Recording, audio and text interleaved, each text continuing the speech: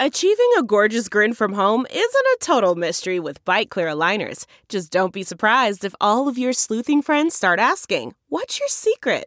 Begin by ordering your at-home impression kit today for only $14.95. Byte Clear aligners are doctor-directed and delivered to your door. Treatment costs thousands less than braces. Plus, they offer flexible financing, accept eligible insurance, and you can pay with your HSA FSA. Get 80% off your impression kit when you use code WONDERY at Byte.com. That's BYTE.com. Start your confidence journey today with Byte. Okay, so here we go. Oh, wait, you know what? What episode are we? Your voice has changed. I'm joking. We're episode 29. Oh my God. Okay, here we go. Well, being an athlete was my life, and actually it eventually became part of my job. But I always felt I had a kinship with musicians who, very similar to athletes, train and practice hours at a time to the point of exhaustion, just trying to perfect their skill.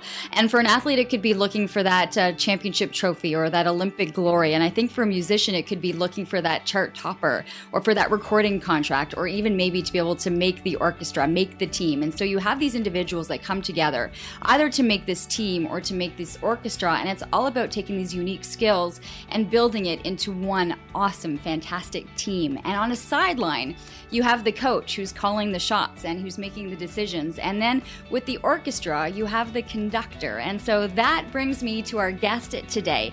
It is wonderful to be able to welcome a world-renowned conductor and the musical director of Canada's National Arts Centre Orchestra, Alexander Shelley. It's so great to be chatting again. Yeah, it's great to see you again. Thank you for having me. You're welcome. This is episode 29 of Living Your Life with Leanne Lang, the podcast brought to you by Extension Marketing. And for more information, as always, you can head to extensionmarketing.com. Alexander, you're here. I'm like thinking Zoe's going to call you at any second to say that she's gone into labor. You're expecting any second, like in the next week or so at this point. Yeah. In the next week or two, it could happen. Who knows? But she's in great health, and she's very excited about it. I think she's reached that stage that, as far as I can understand, a lot of soon-to-be mothers reach the very end of pregnancy where it's like, this is enough already. Yeah, you're done. Yeah. He needs to be out now. Yeah, so, you're done. Yeah. I've been following her actually, and you said as you came in, I had Zoe on. Oh, she you was did. One of my first guests, and I love her. And I still have people coming up to me and saying, "Oh my God, that was such a cool story about Wonder Woman and the Amazon." I loved the conversation you had. We listened to it the week it came out while we were driving to Montreal. Actually, Zoe and I said, "Can we listen to it? I really want to hear it." She said, "Yeah." Anyway, we put it on, and I just found it fascinating. Even being married to her and knowing her, but hearing the two of you talk and sharing, you as an athlete, her having trained for Wonder Woman in that way, hearing you two. Compare your experiences. I found it fascinating. Yeah, I thought her story was amazing. And also just her background, into music and how she trained and just how it all evolved. And I thought that was really interesting when we came into this podcast is when we're, the premise of the podcast really is health and wellness and lifestyle and people's stories. But I really felt when I was looking at what it is that you do and how people relate to it, athletes, musicians, it becomes a lifelong passion. It's something that's created young and trained very young. Well, I agree. And, listening to that conversation that you had with Zoe and thinking, I've loved sports all my life and thinking about what's involved in becoming a professional musician, also finding fulfillment in the life as a professional musician. It's the kind of breadth that you also need in so many other walks of life. It's not just taking care of yourself physically. And of course, music is all about physicality. Sometimes it's very fine motoric stuff. If you're playing a flute or a piccolo or something that's very small. Piano, you have to think about your musculature and your shoulders, your back, your arms. You have to be hyper aware of every detail and every nuance, because pianists for 40 minutes will be using all 10 fingers independently and remembering swathes and swathes, tens of thousands of notes that they're reproducing. And every tiny difference in weighting in a single finger is the difference between right or wrong, between a phrase sounding great or not. But beyond that, and it's the same for all instruments, and the same for a conductor as well, the physicality, but beyond that, you're looking for the kind of why of what you're doing. So it opens also these doors to the question of why do we all communicate? What is it about music that's compelling for an audience? What is it about watching a Sens game that is so compelling for the people watching? it's not just that they love hockey. It represents something else. It represents something quite fundamental in who we all are. You know, this idea of team, this idea of individual excellence, this idea of combat, but at the service also of entertainment and stuff. So there's a whole load of themes that are similar. But there really are, and what people get out of it, and I find at so many different times music can be incredibly healing or inspirational or create this this feeling within you that Absolutely. either can inspire or sadden. I mean, there's so many ways to look at this. And you talk about the fundamentals of it. And so let's go back because that's genetically, right. it's ingrained in you. I mean, you are bred from music and That's right. pianists as parents. Like, take us through kind of the upbringing for you because Okay. you were born into this life. I think probably like anybody, you take what you're born into for granted, and then when you look back, you realize there may have been elements that were unusual for other people. But in our home, my parents' house, when I was born, there were 5 grand pianos. So that's weird already. I know that now. Back then, it didn't seem weird. It just seemed that Dad and Mum sat at these big instruments all day and practiced. But there weren't 2, there were 5. There were 5. So and there was one on the ground floor, one on my parents have a fairly large house in the north of London. There's one on the ground floor, one on the second floor, and on the top floor, there were 3 grand pianos. One that my mother used on her own to practice. Then there was a room separating her room from my father's studio, and he had 2 concert grand pianos. These are, 11 foot long Steinways.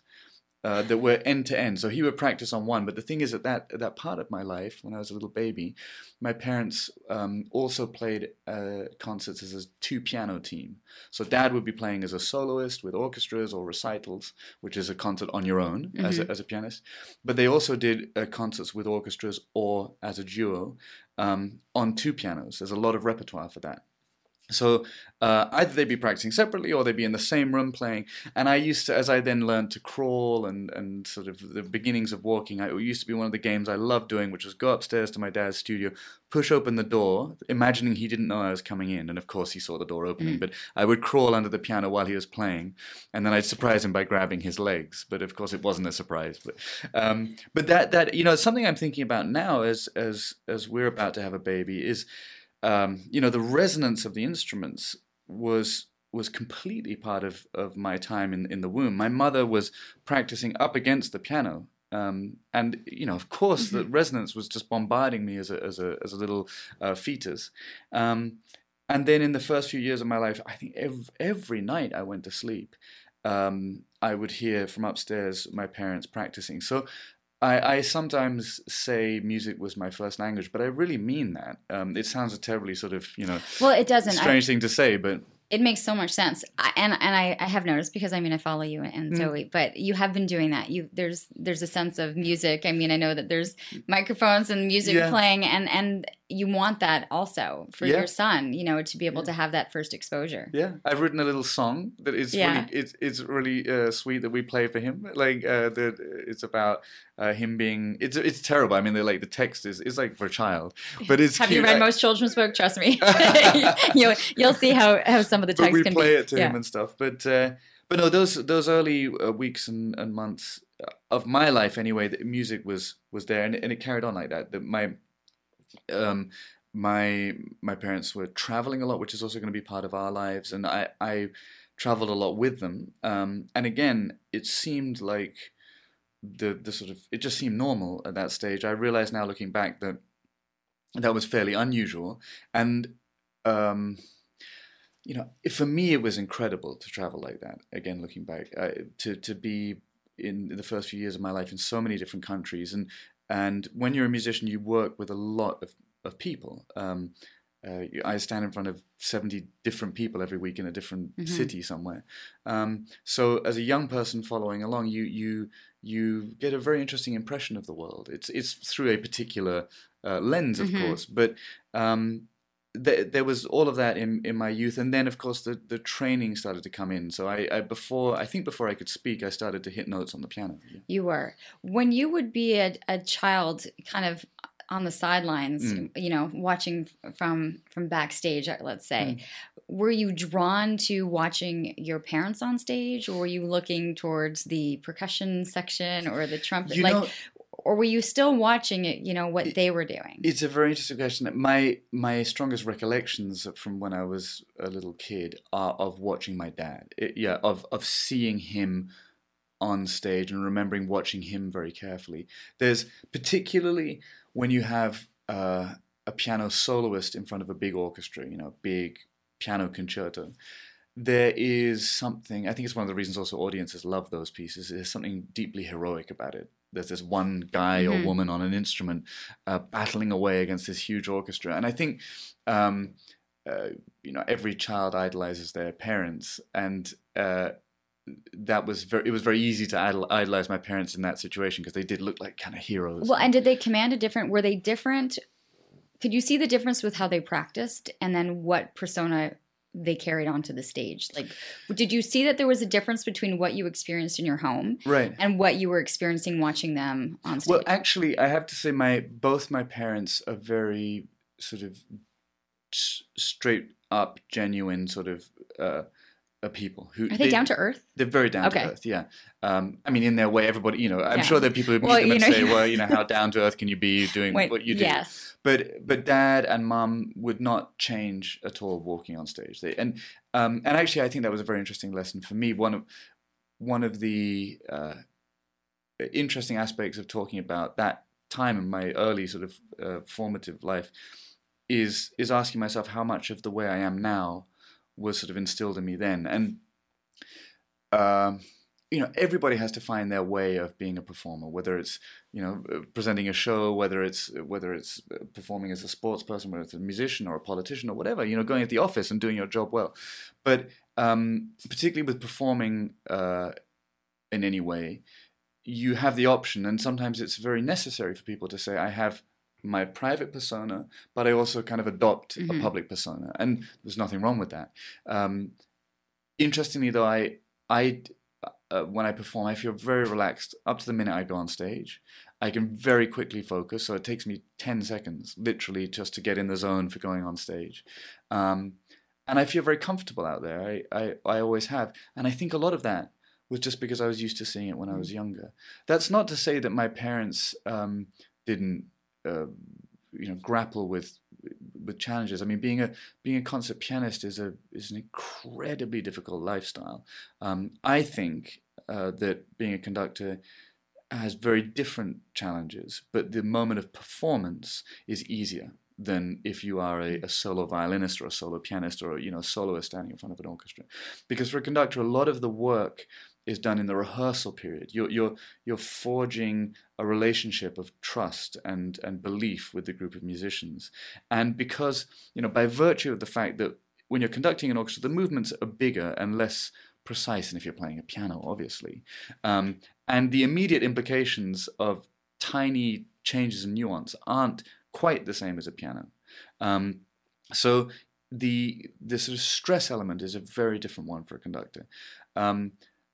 And yet, when I observed my dad as a young man and when I observed my mum performing, they seemed very natural. And I think, you're conditioned by that. I think I just felt, I think it just became part of me. And I'm very grateful for that because I could have had neurotic parents who made me neurotic when I performed. It could have been, Well, I might think with any life experience, our upbringing and what we're exposed to really kind of shapes, especially as you're mentioning in those formative, what happens. I'm going to get back to what life is like as a conductor because I find I've learned a lot as to exactly what it is that you do that I think people aren't familiar with. And so I'll hit on that.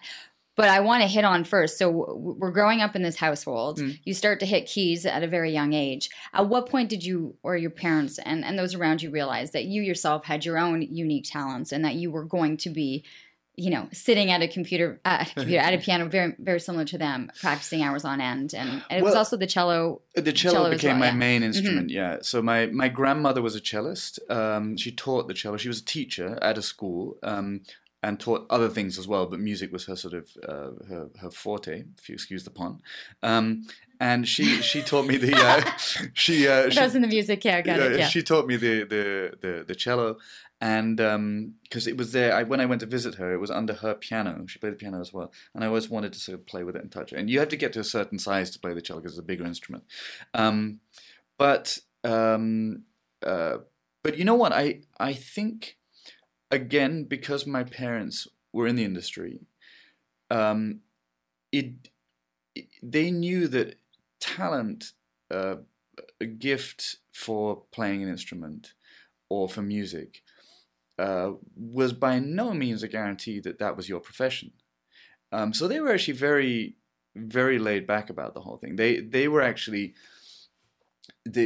sort of adamant that I would go and have actually a very serious academic education rather than a very serious musical education, because I got the music at home, and they taught me a lot about practice. My mother taught me all the sort of background stuff in music that listeners may not be aware of, but harmony and counterpoint and oral tests and things like that. So the analysis of music, all the sort of bread and butter about reading music, and we have lots of different clefs. So the way music's written is, there's lots of different ways to read it. She taught me all of that stuff at home. They talked to me about practice and how to be good at it and what's involved in it. But they also knew that the drive had to come from me. Mm-hmm. So they would get angry if I hadn't done my certain number of hours, because they were, I think, thinking more as parents rather than musicians. They were thinking you just have to learn also to be disciplined in one way or another. But they never held back from saying to me, listen, we want you to do this because it's part of growing up, is learning how to work concentratedly for an hour or two. But if you can't, then that's your choice. We're not going to make you long-term sit at a cello for hours and sit at a piano for hours. You have to want it. What was the day like? I mean, it was school. How many hours a day would you be practicing? Oh, this is a good question, Lord. So I reckon from probably when I was 5 or 6, 7, I don't know, I was doing at least a couple of hours a day on different instruments, and that continued all the way through my life. And there would be periods then when you up that 3-4 hours. I was never one. I am now. So as a conductor, and this is interesting. I really found my passion in the sense of something that if I was not paid, well, don't tell anyone at the NAC that, but if I was not paid, I would still do it. But I could study scores, which is the sort of main life of a conductor behind the scenes. I could do it 15 hours a day and feel like no time had passed at all. Whereas when I was practicing the piano and the cello, I would be aware that time was passing. Let's say that I had a natural. It was like, gift. if I get this done one more time, let's play this through one more time. That'll kind of get because I loved practice. And I loved school. I loved learning about things. Yeah. I also loved sports. I played a lot of tennis, what did you play? A lot of soccer, a lot of cricket because I'm English. Yeah. But I loved running. I always loved athletics. So for me, a lot of my youth, when I think back on it, was juggling lots of different things. But my days were very full. And to this day, if I'm not studying scores, I will. Or if I'm not with Zoe and we tend to do things. We love to go for a walk. Yeah. We love to go and you guys visit are things. Very active. And I look at this. I mean, from my background, I was training 4 hours a day as a young gymnast, right? Yeah. And so it was I did that every day. And so I see that it was very similar. You come home from school and it was sitting at the piano or sitting with the cello, and you had a couple hours to go. Exactly. And it's funny that you found your refuge. It was kind of like I needed to still be able to go play soccer. And with my mom, she still made me play. I had piano lessons. Funny. So we're like it was almost like to be able to be exposed that I was using different aspects, and the only time we could fit it in was Wednesdays, in the middle of my lunch break, was getting into my piano lessons. But to be able to have that exposure, that it needed to be well-rounded, right? Yeah. That you were still able to be active and to do all of that. And I'm thinking as you're running, are you like, I need music. Like, are you playing concerts? Well, are you playing like what's in your head as you're doing all of these when I run nowadays, and this has been my routine for 15 years now. God, I'm old. Like 20 years now, it's been my routine. That I will spend the day studying. This is if I'm, at home, preparing for going away to perform or rehearse. I will spend the day studying scores, and I will often then listen to a recording of the piece or pieces that I've been studying while I'm running. While you're running. And a lot of the thoughts, the sort of cerebral elements that I'd been thinking about all day would just sort of connect with the music as I listen to it. And it just, It distracts me completely from the it gets you running. through the run. You get Yeah. from A to B, and you've had that. As you're growing up, then, and so you're playing. You have the piano and you have the cello. You were winning awards, and you were noticed early. And I think you were one of the youngest to be able to win a number of awards. And I could look at them. I have them written down. But in your life, the accolades are insane. Yeah.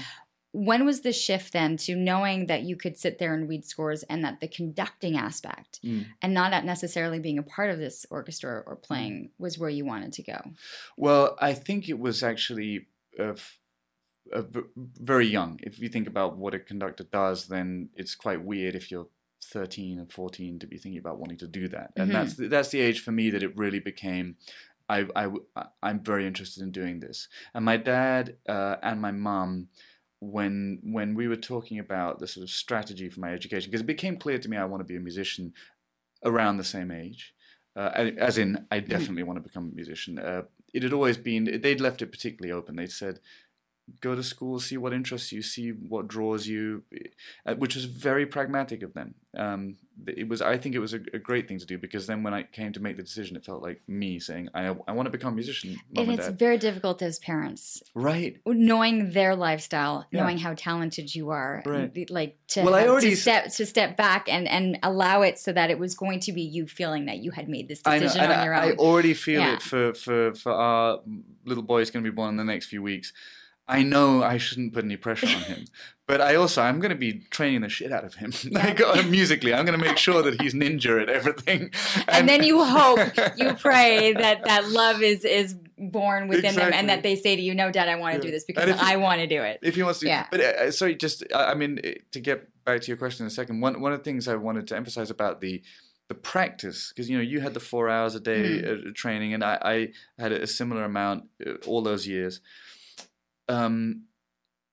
It was actually my father who, at one point during my teenage years, when I was being a bit kind of, I don't want to practice that much and I want to do other stuff, he said to me, well, listen, I can't tell you that you have to do a certain number of hours, because it's not about the certain number of hours. It's about being focused when you do it.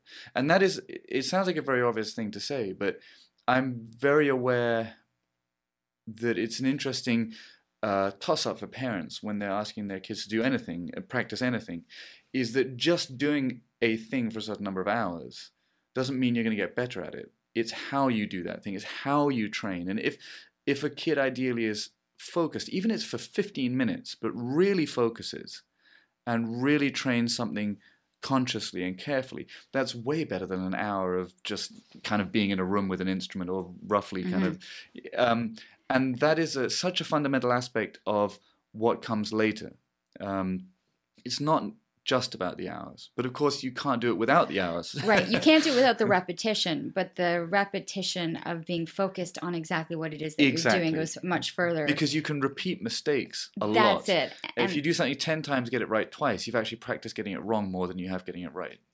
I think one of my coaches was always like, perfect practice makes perfect. It was exactly. It didn't matter that I did 10 routines if the two mattered. Exactly. And so it's interesting, and I think it's the same. Are you like that even now? If you've been with an orchestra, and you've done it right, that you don't feel the necessity. Let's repeat this 3 more times when the focus is. So that's. It's interesting we're talking about it, because it becomes clear to me actually that it's very fundamental to me in rehearsal. If a mistake is made once, that's fine. We all make mistakes once, and the second time it would be something that we would then as a group talk about and correct. But if it persists, I have this bit of me that gets quite annoyed, to put it frankly, and that's not because of any individuals. It would be often to do with a group dynamic. And the orchestras that I love working with, which includes, of course, the National Arts Centre Orchestra, above all, are the groups that have that kind of discipline, where we all understand mistakes can be made, but they're eradicated quickly because that focus is there. It's that like you need as an individual saying, right, I've just played that scale, or I've just done that. Give me an example of a gymnastic move. What would there be? A flip? Yeah. I've just done it twice wrong. I'm not going to carry on doing it wrong, because then I'm just training myself to do it wrong. And it's the same in an orchestra, it's the same for an individual. But anyway, sorry, I digressed. In sports too, sometimes there's a fear of failure, fear of doing something. Was there ever that going, that fear of being on stage, people, they freeze, or that you could have that talent and be able to practice it and be focused? And then have you seen people go through that where they get onto the stage and there's stage fright, and that they can't correlate what they've practiced to being able to perform it? I mean, I've seen it, and one sees it a lot. And there are also stories of some of the greatest performers who were terrified to go on stage. That's then a personality thing, and a lot of stuff will be rooted again in childhood experiences and expectations and pressures. I think on a sort of practical level, if you're experiencing those things, the first port of call would be how do you prepare?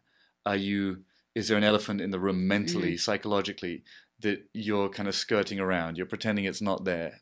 Does it need dealing with? And frankly, I think, as with sports people, as with anyone, if something persists, and it becomes clear to you it is a psychological issue, I think there are very good people out there who help train the brain, because oftentimes it's not just about how much practice you put in or how talented you are, but it's also overcoming certain issues in your personality, which mean that when you get on stage, you may have trouble performing. And I think in music, you're naked on stage, with the degree of what is expected from you as a great performer. You're very naked, and it's important to be frank with yourself and say, if I want to do this, what do I need to change about myself? And it's wonderfully exciting in a way. Did you love being on stage? Like, did you get that excitement, like that competitive edge when you were going out? Like, did you thrive on it? Well, I do now, and I have done it. Conducting is I just found the thing that is right for me, psychologically as well. As a cellist, as a pianist, I never took the piano as seriously as I did the cello. I really performed a lot as a cellist. And it was a lot during my mid to late teenage years, because after that I really focused on conducting. A difficult time in any young man's life, and I was like any teenager, was it cool to be doing what you were doing? It was your world. I don't know if it was cool or not. I was at a school where there were a lot of different personalities, and people were actually, when I look back, very open-minded about it. I mean, I think the North American term would be jock. I wasn't a jock per se, but I was on all the teams and stuff, which helped. I guess if I'd been kind of... Just band camp. Yeah, just band camp, maybe my life would have been different. I never felt in any way... I actually felt very proud of what I did, and people seemed to sort of respect it. I performed a lot of concerts and stuff. But no,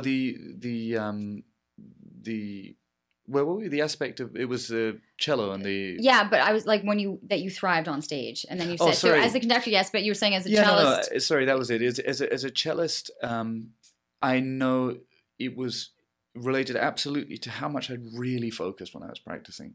And I definitely had performances where I was more jittery, and I knew going on stage, this is going to be hard for me to play as well as I want to, and then I would be nervous. And I remember that feeling. I remember hating it, because I had not sort of grown up with a feeling of any apprehension going on stage at all. And that was a lesson for me. I mean, I think I was well armed through my parents to be analytical and to understand if you're experiencing nerves like that, it's because you have skipped a step in the preparation. And I knew that. And so the great thing is, though, I found this métier where I honestly, if there were 50 hours in the day, I would work all of them because I love it so much. I think that relates for a lot of people, whether it's being prepared to go into a business meeting or being prepared. It's the preparation. Absolutely. If you feel prepared, the feeling of walking in and doing this, once you've done it, that it makes so much sense. Absolutely. So you go from the time of your youth of playing, and then really having this discussion with your parents, saying, I feel this passion towards the conducting aspect and the studying and the understanding of music. Can you take us through exactly what it is when you say a conductor. Right. And I don't know right now. This is in podcast form. For those of you that are watching, you can see what Alexander looks like. When you think of a conductor, and maybe some of you have been sitting this whole time thinking, oh my God, this is an older gentleman with really silver hair who's just going to get dressed in a tuxedo and wave a baton. And I think that is the perception that most people have when we think of a conductor. Right. It's not insulting you, I hope, No, at this point. It's fine. We don't seem to think of the conductor as... the younger guy. It's just, the younger guy, I mean, we just know that we know that the spotlight comes on the conductor at the start of a performance. And that's pretty much that's all we're really thinking about is like, yeah, they're here, we clap, and here comes the show. So what is it exactly that you're doing? Like, what is the role? What is the job of a conductor? I see the coach on the sidelines. Yeah. What are you doing? Okay. So the role of a conductor is manifold. Let's just talk a little bit about the history of why conductors exist. So for many centuries, people would perform music without a conductor. They would be playing in smaller groups or they'd be in larger groups, but the music, it wasn't of a nature where you needed an outside person to kind of help interpret or keep time or anything. You'd have, let's say, the first violinist, he would lead and people would follow his body language or her body language, or a woodwind player would lead or whatever. You know, you'd have an individual within the ensemble would sort of take the reins. And that carried on for a pretty long time. Then the mid-18th century, because music became a little bit more complex, the orchestra started to get a little bit bigger. It became necessary for somebody to stand up the front. And at that time, they had like a staff, like a wizard, like Gandalf, maybe a little smaller. And they would sort of beat time, like a military band nowadays. They would sort of move time. And in fact, one of the earliest well-known conductors was a guy called Jean-Baptiste Lully, and he had a fairly long staff, and he managed to stab himself in the foot, and he got gangrene and died from it. So that was not a strong start to the profession. But anyway, then it developed, and there were composers like Mendelssohn, who was very well known, and then moving on into Berlioz and Wagner, who became proponents of the art of conducting. And so let me talk about what it is. Well, because it has developed over the years. Right. But nowadays, I need, firstly, to prepare the music. Now, that could be a piece that was written 500 years ago, 200 years ago. It could be a piece that was written last week and is a brand new piece of music. And when I say prepare, that means that, let's say there are 60, 70 musicians. Let's say there are 12. There's going to be about 30, 40 lines of music going on at the same time, 40 voices.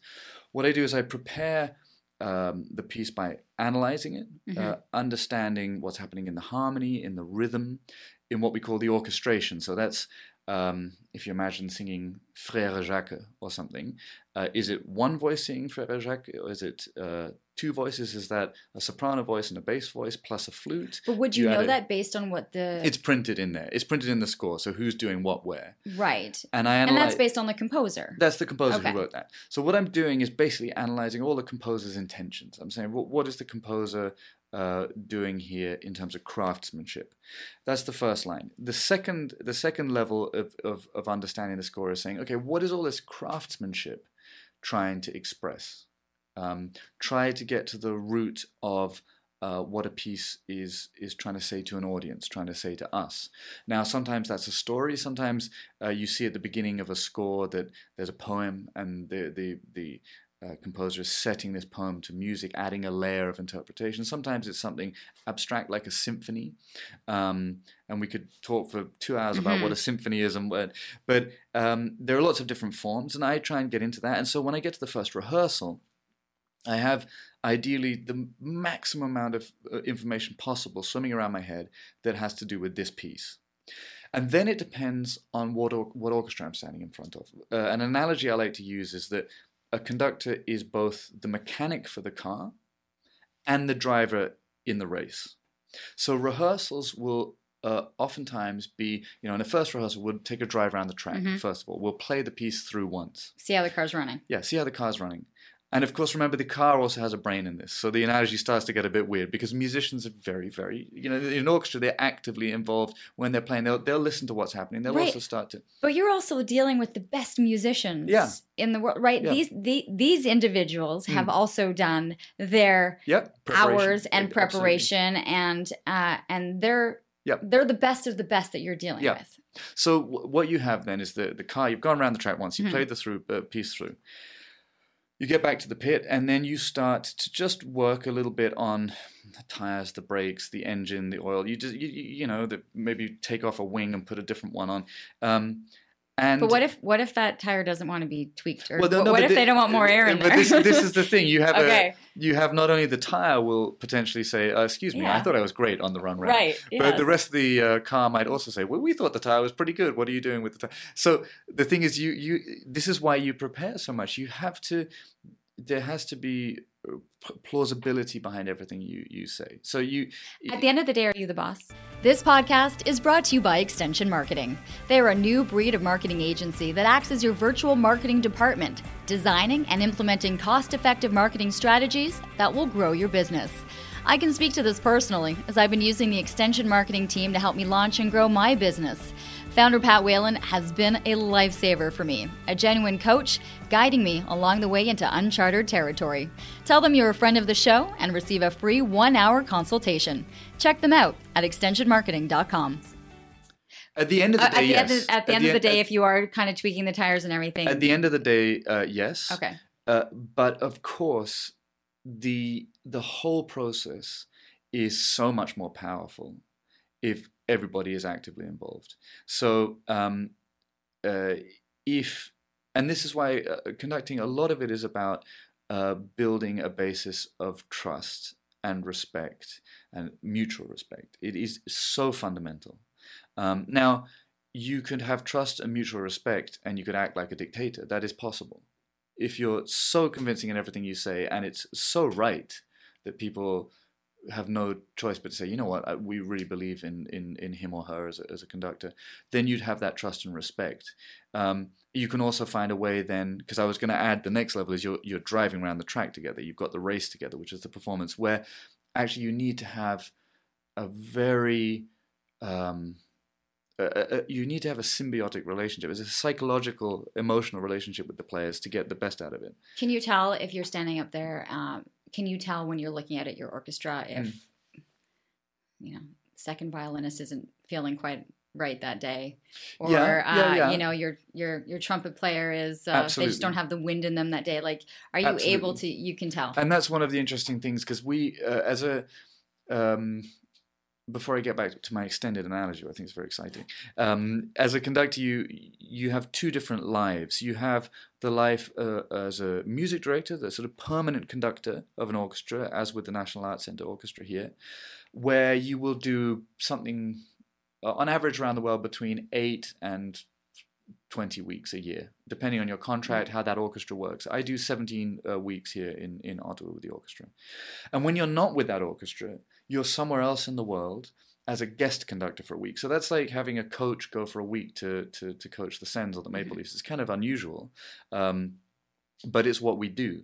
And so that is a different ball game.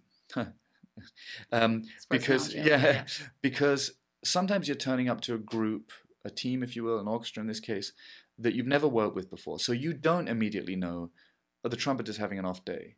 I don't need to talk about X, Y, or Z with them because they're normally great. This is not an issue. You have to work that out on the fly to begin with, which is why oftentimes, here with my orchestra, in the first rehearsal, we can dive straight into stuff. We can really, get into the nitty-gritty immediately. If I'm with an orchestra for the very first time, sometimes I just leave off certain elements of detail. There'd be specific things until I've worked out, what their rhythm is. Whether on the second day, maybe the orchestra takes a huge leap up. But a huge amount of what a conductor does in that context and otherwise is understanding and empathizing and managing people, because the capacity within an orchestra, when you think about each and every one of these people has their 10,000 hours way behind them. They've done that. They're masters of their instrument. Like I can think of in few other professions other than sports, where you are working in real time with 70 people who are masters of their trade. It's the most wonderful thing. If you can release that capacity, if you can allow everybody to give their best, then you have something which is frankly in our day-to-day lives unparalleled. You have 70 masters performing together in real time, listening to each other, reacting to one another, empathizing, communicating. It's really quite extraordinary. Are there times when you I can feel emotionally the power of what it is, like that you are on this stage and feeling it, and then realizing this full house or this opera house behind you is moved? So, like, are there nights when you just feel that energy? Like it's most nights, and there are, the amazing thing about classical music is that it is. I don't exaggerate when I say it's a kind of artistic universe. There's something for everyone. There's 500 years of music. There's 3-minute little pieces which are super tuneful. I could name you 10 off the top of my head. They're in films that people say, oh, I didn't realize that was by Shostakovich. I didn't realize that was by Mozart. I didn't realize that was by Beethoven. I love that tune. Then there are pieces that are 20 minutes long that are just basically dances, contemporary, 20th century. And then there's these symphonies that go on for 80 minutes, operas that go on for 4 hours. There's the equivalent of, a 4-minute clip from Stephen Colbert, or there's the equivalent of a Netflix series, or there's equivalent of whatever it's got all of that in it. The thing is that people need to be introduced to it, right? People will watch the Stephen Colbert for 4 minutes, right? Yeah. But then they're like, do I want to have this for this long? How do you introduce people to this kind of music, or what do you want them to take out of it? If they haven't been exposed, if we're having someone to come to the NAC and say, just try this out, right, what should they be in that seat looking for, or trying to take looking at? Yeah, and this is one of the reasons I try to, as much as possible, and I enjoy very much speaking a little bit off the top of the concert, just to give a bit of introduction. Because, I mentioned cricket a little earlier. Mm-hmm. And when you're not in England, India, Australia, New Zealand, a couple of other places, people have this sort of funny smile when you mention the word cricket, because they all think it's funny and they don't really get what's going on there, which is fine. But it can, and that the games can go on for days, right? Exactly. And wearing their white, yeah. But it could be, we could substitute cricket for any sport that you personally don't know or play or anything. As soon as you have a little bit of a connection, whether it's to a player where you hear their backstory, or maybe just a couple of the fundamental rules are explained, or someone explains to you what's so particularly challenging about something, then you have a new set of parameters with which to judge and enjoy, and you can start to build on that seed. And in music, it's no different. So if you just to go back to what you were saying about, do I have those experiences where I think this is incredible on stage, and shared experiences with the orchestra and the audience.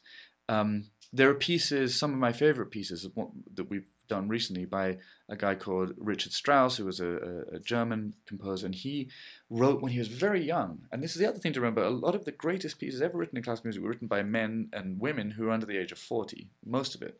And anyway, he wrote this piece called Death and Transfiguration, which is 20 minutes long. At the beginning, you hear in the orchestra the sound of a slow heartbeat. Boom, boom, boom, boom, boom, boom. That's how the piece starts. Boom, boom, boom. And for the first 6 or 7 minutes, you hear these little wisps of melodies. It's this sort of reminiscence. You're taken into this very calm, dark room with a sort of single candle lit. You can really see it happening in front of your eyes. And this is old man on the edge of death. And he's attacked by fever. Then there's this kind of brutal 45-second interjection with the full orchestra. It's, and then he settles into this reminiscence of his life. And it goes through, in the next 5, 6, 7 minutes, it goes through his memories of being a young boy. And you hear these beautiful innocent tunes and his mother. And then it goes into him being a young teenager, and then feeling this sort of power and his body and his personality coming to the fore, falling in love the first time, the second time, and there are these amazing high points, very romantic music. And at the end of this sort of life sequence, there's an attack of fever again, and he falls back into his bed, and you hear this rhythm from the beginning, his heartbeat. And then there's the final attack, and he passes away. And for the last few minutes of the piece, some of the most extraordinary music ever written, you hear his soul rise up to heaven. And you hear this moment where he stands in front of the gates of heaven, and the gates open, and there's just pure love that comes out. And it's not just a transfiguration of his soul, but the themes that you'd heard earlier in the piece of his youth and of his first loves, they're transfigured into an all-encompassing love. Now, that piece is extraordinary. If I were to tell the audience what I just said, suddenly, these 20 minutes right. make complete sense. Right now, I'm like, I want to listen to this now, and I don't know if I would have understood that. So no, if you'd gone in and you'd seen the name of Death and Transfiguration and you'd listened to those 22 minutes, there may have been moments that you thought that's nice, or you might have listened to the beginning, bomb, bomb, bomb, and you thought it's kind of weird beginning to a piece. What is this? Like this, I don't get what's going on. But if you know it's a heartbeat, if you know that this is happening, then suddenly you can appreciate how he, the composer, takes this story that I've outlined, and he adds this other layer, which goes from our brains, me telling you a story, straight, uninhibited, into the heart.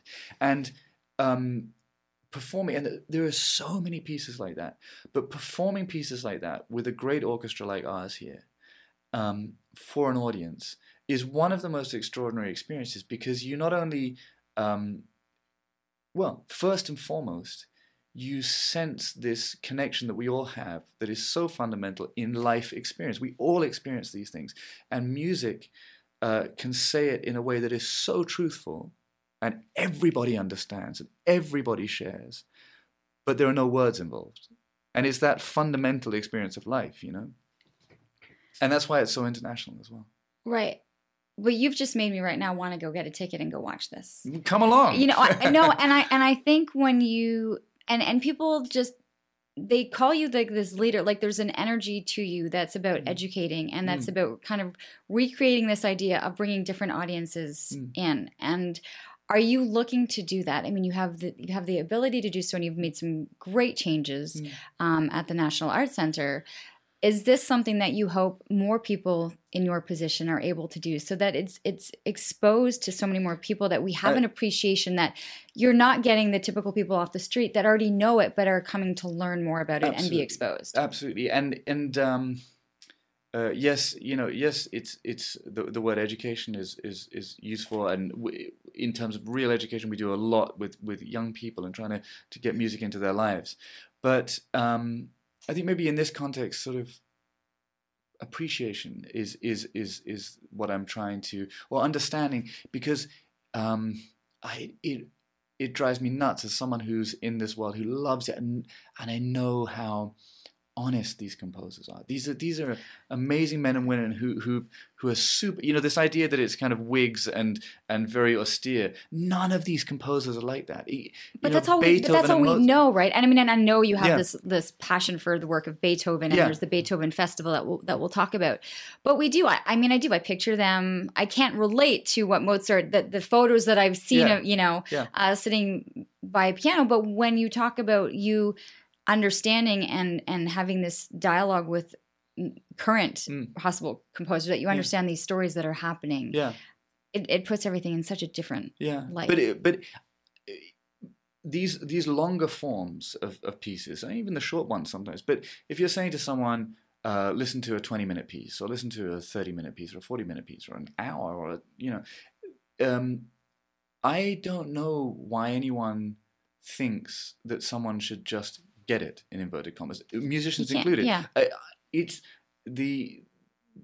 everyone, musicians included, need a helping hand, and that's not because the thing itself is inaccessible. It's because it's got so much depth and breadth that sometimes it just needs talking about beforehand. It needs a little bit of sort of preparing the ground, because it is non-verbal. You're not going to have in a symphony piece the musician standing up in the middle saying, well, this is happening now, this is happening now. It's nonverbal. It's about a pure emotion. So sometimes if there is a story, if there is a narrative, if there are things to look out for, if there are, even knowing, okay, how many movements are there?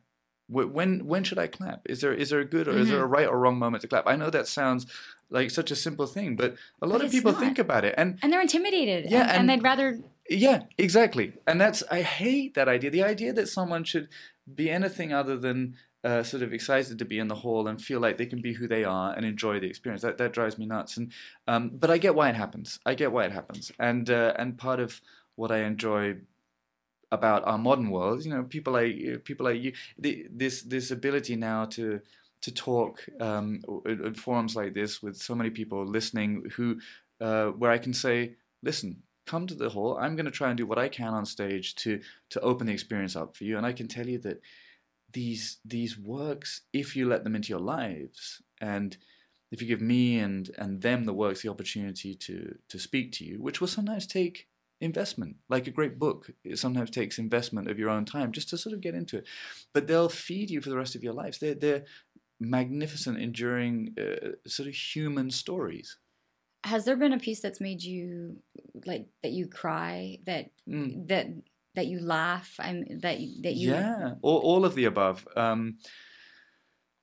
mean, there's so many come to mind. The end of, or one of my favorite moments of music, and for many classical musicians, is the end of the opera Tristan and Isolde, which is a very long and amazing story about a Celtic princess, and and at the end, she dies because the man she loves has passed away, and she comes back too late to tell him that she loves him.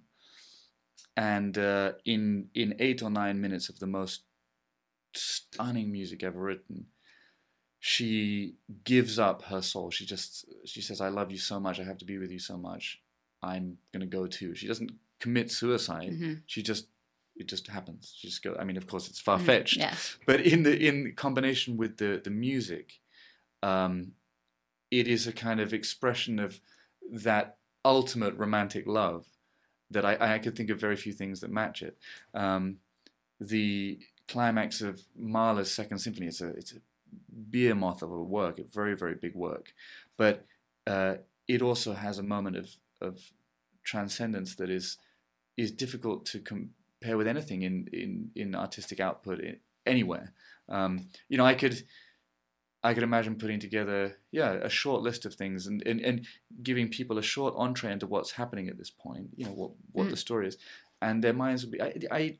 I can think of no one who wouldn't be affected. Yeah. By it. I can think of no one.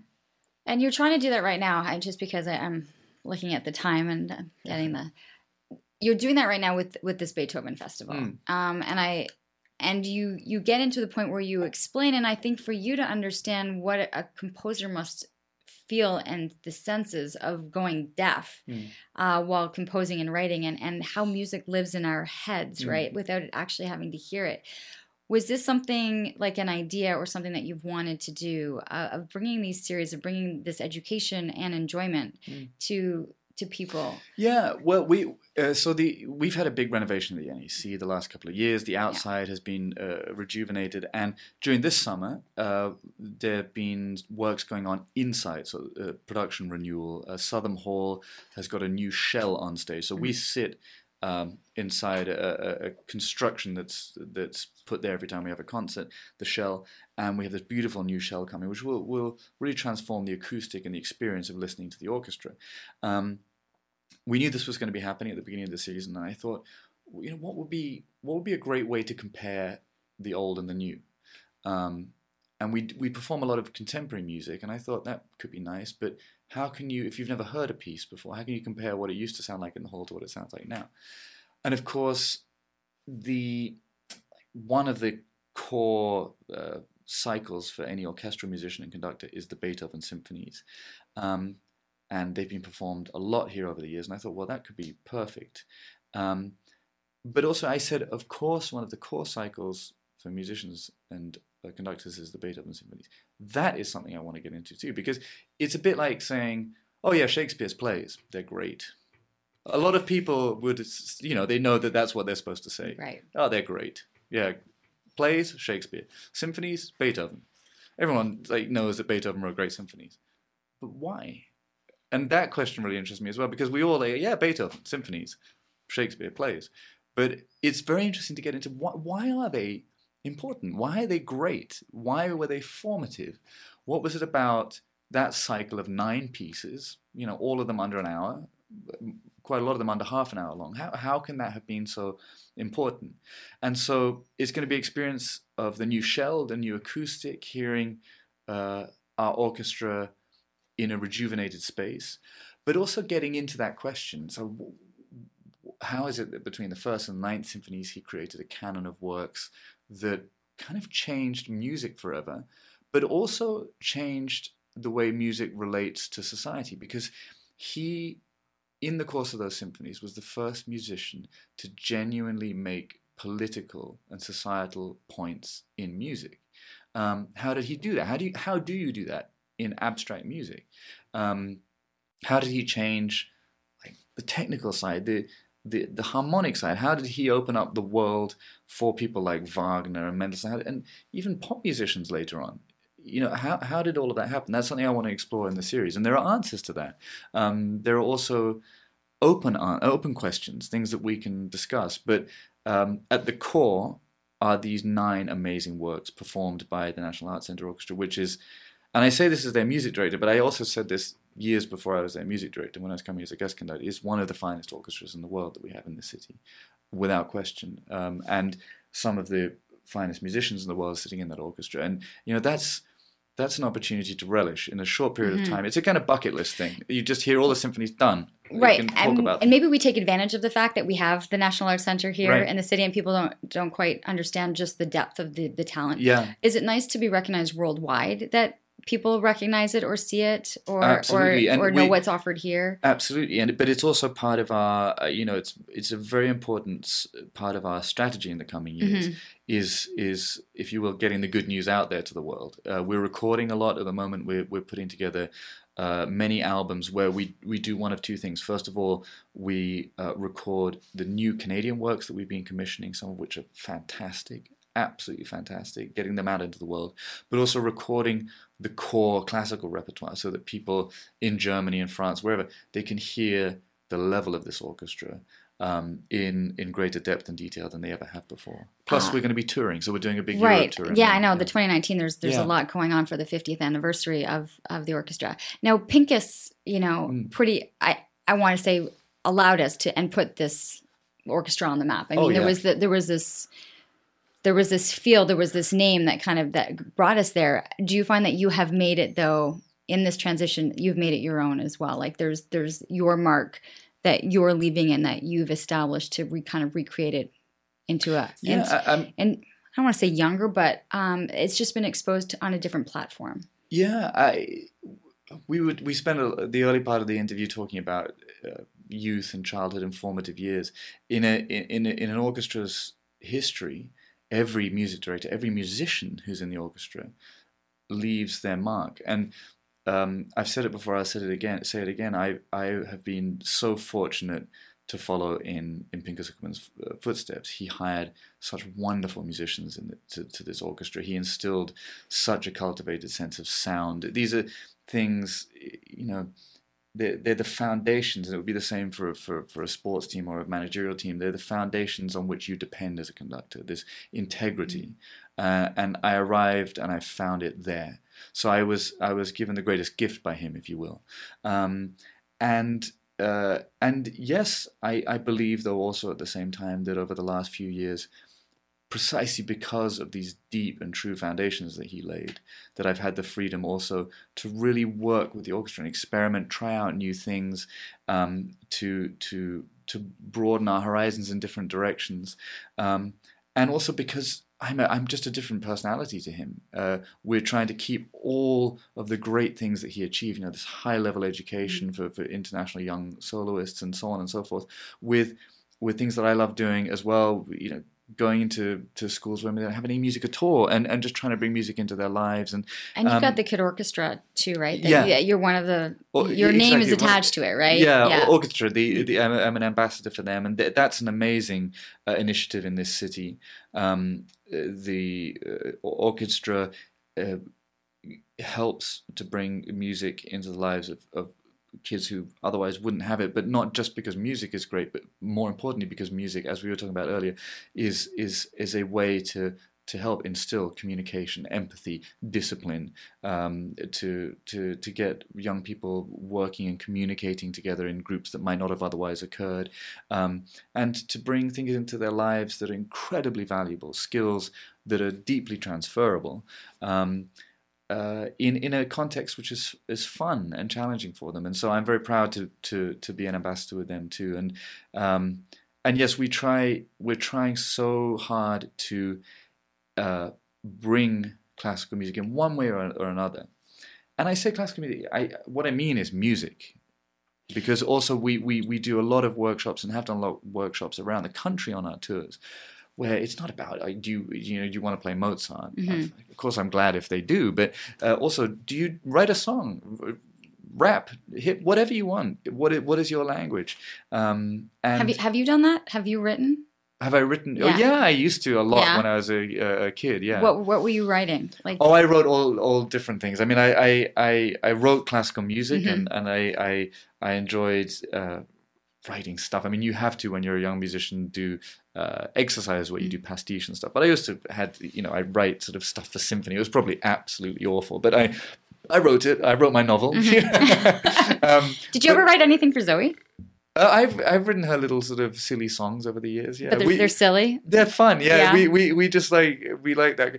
We were joking the other day because both of us got particularly tanned when we were away. Where were we? Down. It was here in Ontario. We were near Stratford, and it was a beautiful. The summer's been mm-hmm. incredible. We got both particularly kind of orangey tan, and Zoe started singing the Oompa Loompa song. I don't know if you know that from. Is it the Wizard of Oz or no? It's Charlie and the Chocolate Factory. And I hadn't heard that song since I was about 5, and so sometimes I write little songs that sound a bit like the Oompa Loompa song because it makes us smile or laugh, those kind of. But no, I digress. I'm not a composer. I'm not a songwriter. I do things like that for fun. But there is so much creative capacity in young people. I mean, it's endless. And do you love seeing that? Like, do you love seeing a child's? I love it. And we did a project a couple of years ago based on a poem by Rita Jo, the indigenous poet from Eskasoni, amazing woman, and it was called I Lost My Talk. It's one of her poems. It was a very serious piece about her experience at a residential school, and it was a big production that we did here and toured around the country. But we also then did a thing called the Rita Jo Song Project, where we reached out to indigenous communities, and we said to them, look, if you were writing a poem about your experiences, about your I Lost My Talk, what would it be? And please write us a song, submit them. And we had so many amazing songs and videos submitted by school, classes and stuff. And that's just a small example of so much that's going on around the country that we're trying to support and also bring to life, where you see this talent that is there. It's in everybody. I mean, I always say, when people say, I haven't got a good ear, I say, well, if your best friend calls and says hello, not only do you immediately know that it's your best friend at the end of the phone, you know what their mood is, how long they're probably going to want to talk to you for, how you should continue the conversation. That's just using your ear. Everybody has very, very good ears, and everybody also has a capacity for creativity. I'm wittering. I know, but I love that. I love that analogy, though. Like, that's so. People have great ears, and it's just a question of tapping into it, and If you had a young musician standing in front of you who is 13 years old and who's been playing that violin or that cello or that piano, and is kind of on the brink of, where do I go from here? What do you say to them? Oh, that's a big one. I guess the first thing I'd say is, do you love this? Do you find it rewarding when you play the instrument? Is this something that is part of who you are. Putting aside whether you sometimes find it arduous to practice or whether you don't know if you can make a career, that would be the first question. And if the answer to that is yes, I love this, then I would investigate how I could help.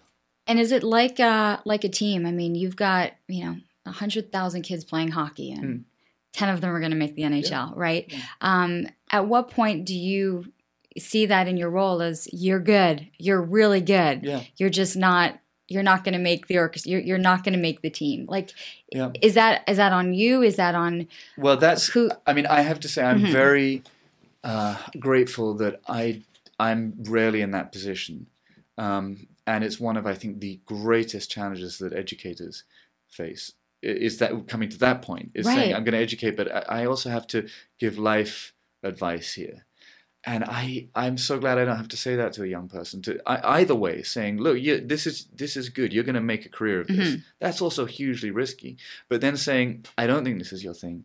Who are you to stop someone going into that profession? At the same time, you need, music, sports, if you haven't got what it takes, it's hard. It's hard then to make ends meet. And which I think is why this is so unique and so special, that you're in this world, that you're working with the cream of the crop, right? You have been, and I think it's lucky, and we're very fortunate to be able to have it here. We've been talking about this Beethoven series and your work and the exposure, and so this is great because this is the first time I have like a giveaway that we can do here on the podcast, which is very fun. And so I'm going to be posting the picture of us. Like, this is going to go. When people are listening to it, it means it's live. But if you're going to head to my Instagram, I want you to be able to see the picture of us. Because we're going to be like, oh my God, we got tickets to give away. And then you're going to kind of tag the friend that you want to be able to take opening night. And this is for the Beethoven Festival. It's Thursday, September 13th. There's wonderful workshops and talks that you're going to be doing. And then, of course, there's the big show at 8 o'clock in Southam Hall. And you have a chance to be able to go. We're going to give away 2 tickets. So follow me on Instagram. Be looking at and following the NAC. Tag a person that you want to be able to take with you. And then we're going to draw for that from the names that are listed. And the NAC's got 2 tickets to be able to give. So I'm very excited. It's the first time we're going to be doing that. I'm really excited for you and Zoe. Thank you. You have to give me like 30 seconds. And they're trying to wrap me up here. But I want to know what it was like for you at this young age to be able to be looking out into your orchestra and seeing this young cellist sitting there, because Zoe played the cello, right? She did. Yeah. Oh, she was in the National Youth Orchestra in Great That's Britain. Where you met. That's where you met, isn't it? I was assistant conductor. Yeah. Yeah. What was that like? I mean, because you're looking out as you've mentioned, right? You're looking out on any given day at 70 musicians to be able to look over at this young girl and kind of go, I think this is the love of my life sitting over here. Yeah. Well, she's very beautiful, and there was just always something there from the beginning. And it's something I'm particularly thinking about now as the baby's coming, that, looking back on those first moments when you meet someone, the idea that a few years later you're going to have a child together, you're going to be married is really quite extraordinary. But I'm a very lucky man, I can tell you that. It's interesting because she said, I remember vividly, because, I mean, for her, she had played and grown up in that, in that environment. And her saying right now, there's enough. You create enough music for the both of them, for the both of you. And that by where you are in your life, just having you there was enough to be able to expose the 2 of you to this music that she didn't need to be following and playing and continuing also. That it wouldn't have worked that way. No, it may have done, but I think this is preferable. Yeah. She gets to travel. Yeah. And so what happens? The baby boy's due in a couple weeks. You've made Ottawa home, and you wanted the baby born here in Canada. Yeah. And then have you guys thought about it at traveling with baby? We're planning to travel with him as much as possible. Now, in the first year, if he travels with me, then we'll go around the world at least once, because I've got a tour to Australia. We have the Europe tour. We'll be back and forth to Canada. So he'll be a very well-traveled young man. Yeah. That's amazing. I hope people follow you also. Yeah. I think I've loved the pictures of you in different parts of the world, and you're very good at sharing it and kind of giving us a feel of what that experience is like. So if you haven't already and you're listening to this, to follow Alexander on Instagram as well, you'll get a good sense of kind of the movement of life. Back behind the scenes. If you're going to get into the car right now and you turn on the music, what's playing on your car?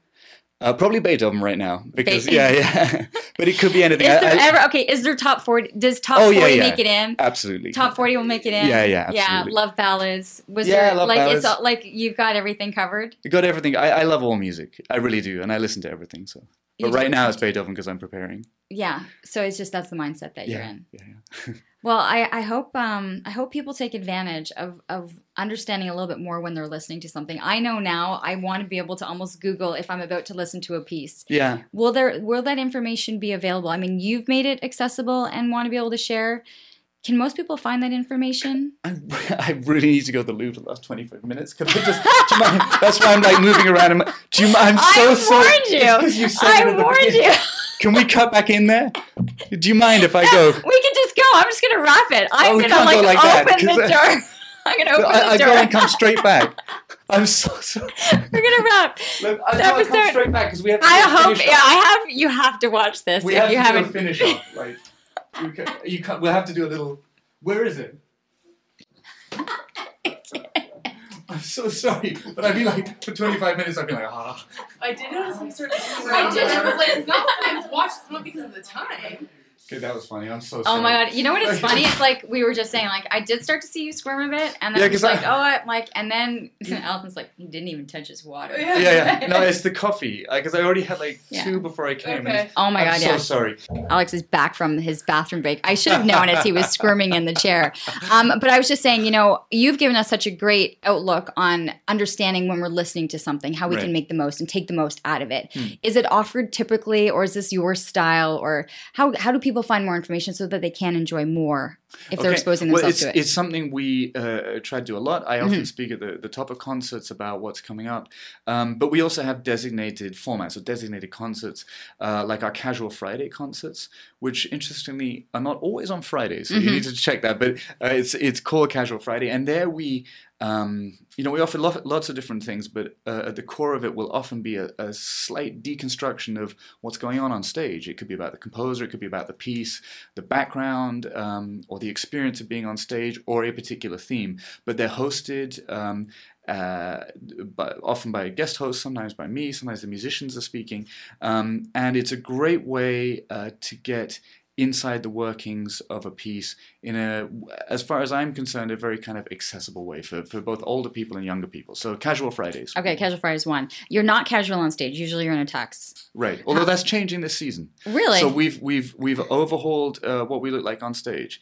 We're going to be wearing. I'm normally in tails. We are going to be in tuxes, but it's going to be a bit more kind of like a groovy, loungy look. Huh. See? Smart, but very 21st century. I like it. It's a shift. It's a change. Yeah. And my last question is, are you exhausted? Like, are you physically tired after a performance? Like, I would think the musicians are. Yeah. Are you? No, it's rare that I'm physically tired. And also it's rare that the musicians are truly kind of exhausted.